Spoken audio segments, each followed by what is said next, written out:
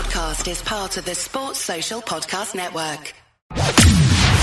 From the Fifth Quarter Studio in Madison, Wisconsin, you're listening to the 5-Minute Basketball Coaching Podcast with our host, Steve Collins. Hey, everybody. Welcome to the 5-Minute Basketball Coaching Podcast. Before we jump into today's topic, I'd like to give a huge shout out to teachhoops.com for coaches who want to get better. It is a one-stop shop for basketball coaches. It has everything you need to become a better basketball coach and work on your craft. So come over and check it out. It's run by a basketball coach for basketball coaches. And, I've experienced it at the high school level. There's a lot of these resources out there that coaches that aren't coaching, coaches that haven't done it on a regular basis. So go over and check it out, and let's head off to the podcast.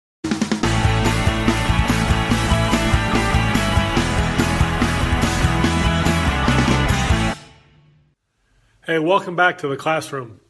In an earlier video, I gave you 3 ways that will help you win more summer games, more club games over the summer. And now I'd like to give you 3 more. Now, these don't replace the earlier ones. They're just adding to that list. The first one is don't start your 5 best players.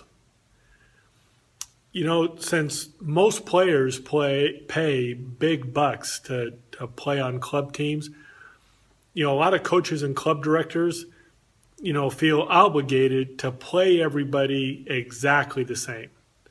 And as a result, many teams actually go 5 in and 5 out. And so what you want to do is make sure your second unit is better than your opponent's second unit. And you simply do that by not starting your best players. Make sure you have either your top player or your second best player playing with that second group. Also in that second group, you want to use a defense that is going to create turnovers, press, like we talked about in the earlier video. You just want to make life miserable for the second unit point guard. Chances are he is going to play for a predetermined amount of minutes, regardless if he's protecting the ball or throwing it over.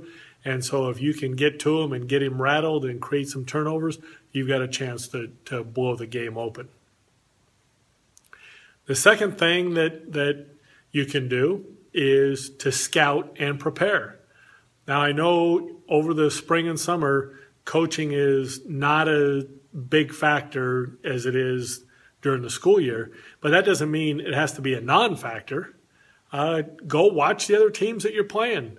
You don't need to come up with a detailed, intricate scouting report. You just need a few tiny bits of information that is going to make you better prepared than your opponent. Do they play man-to-man? Do they play zone? Do they press? What do they do on offense? Do they have one main scorer? Do they have several scorers? How do they sub? Do they sub one at a time? Do they sub 5 in, 5 out? All those are things that might give you a slight advantage here or there that might be enough to help you win the game. Do you need to walk through some things? Then use the parking lot. The lines on a parking space make a great key. We've done that numerous times. Use the parking space as a key and use a rolled up towel or a pillow as a ball and walk through what you want to do on both offense and defense. Not only is it a good reminder and a good time to teach your players, but it's also going to give them some extra confidence knowing that they're going to be a little bit more prepared than the team that they're playing. And plus, another side benefit of that is that the parents are going to appreciate, the extra effort. They're going to appreciate you taking the time to do that. They're going to know that they're getting, more bang for their buck, essentially. And then the third way to help you win more games is to limit your roster size. Now, look, why do you have a team in the first place? Is it to have fun? Is it to travel to different places? Is it to play against top-notch competition? Is it to help your players get additional exposure from college coaches. Hey, all those are great reasons, but none of them require that you have 10 or 12 players on your roster, especially if you have to play everybody exactly the same. Look, when I was a kid, we used to play hours on end at the park and at the city gym. So I know that 8 and certainly 9 players can play 5 or 6 games over 3 or 4 days. I mean, I know that for a fact. And if they can't, then it's your job to get them in better shape so they can do that. Look, fewer players means more playing time, means better team chemistry, which is really important when you're assembling an all-star team who's never played together before. It means more exposure for the players who are playing. Look, charge more money, find a sponsor, do more fundraising, but do whatever you can to keep your roster numbers down. So look, to recap, hey, the 3 things that in this video that we're talking about to win more summer games: don't start your 5 best players. Scout and prepare for the next game.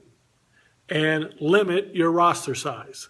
Now, if you will do those 3 things, combined with the 3 things that we talked about in our earlier video, then you're going to win more games in the summer.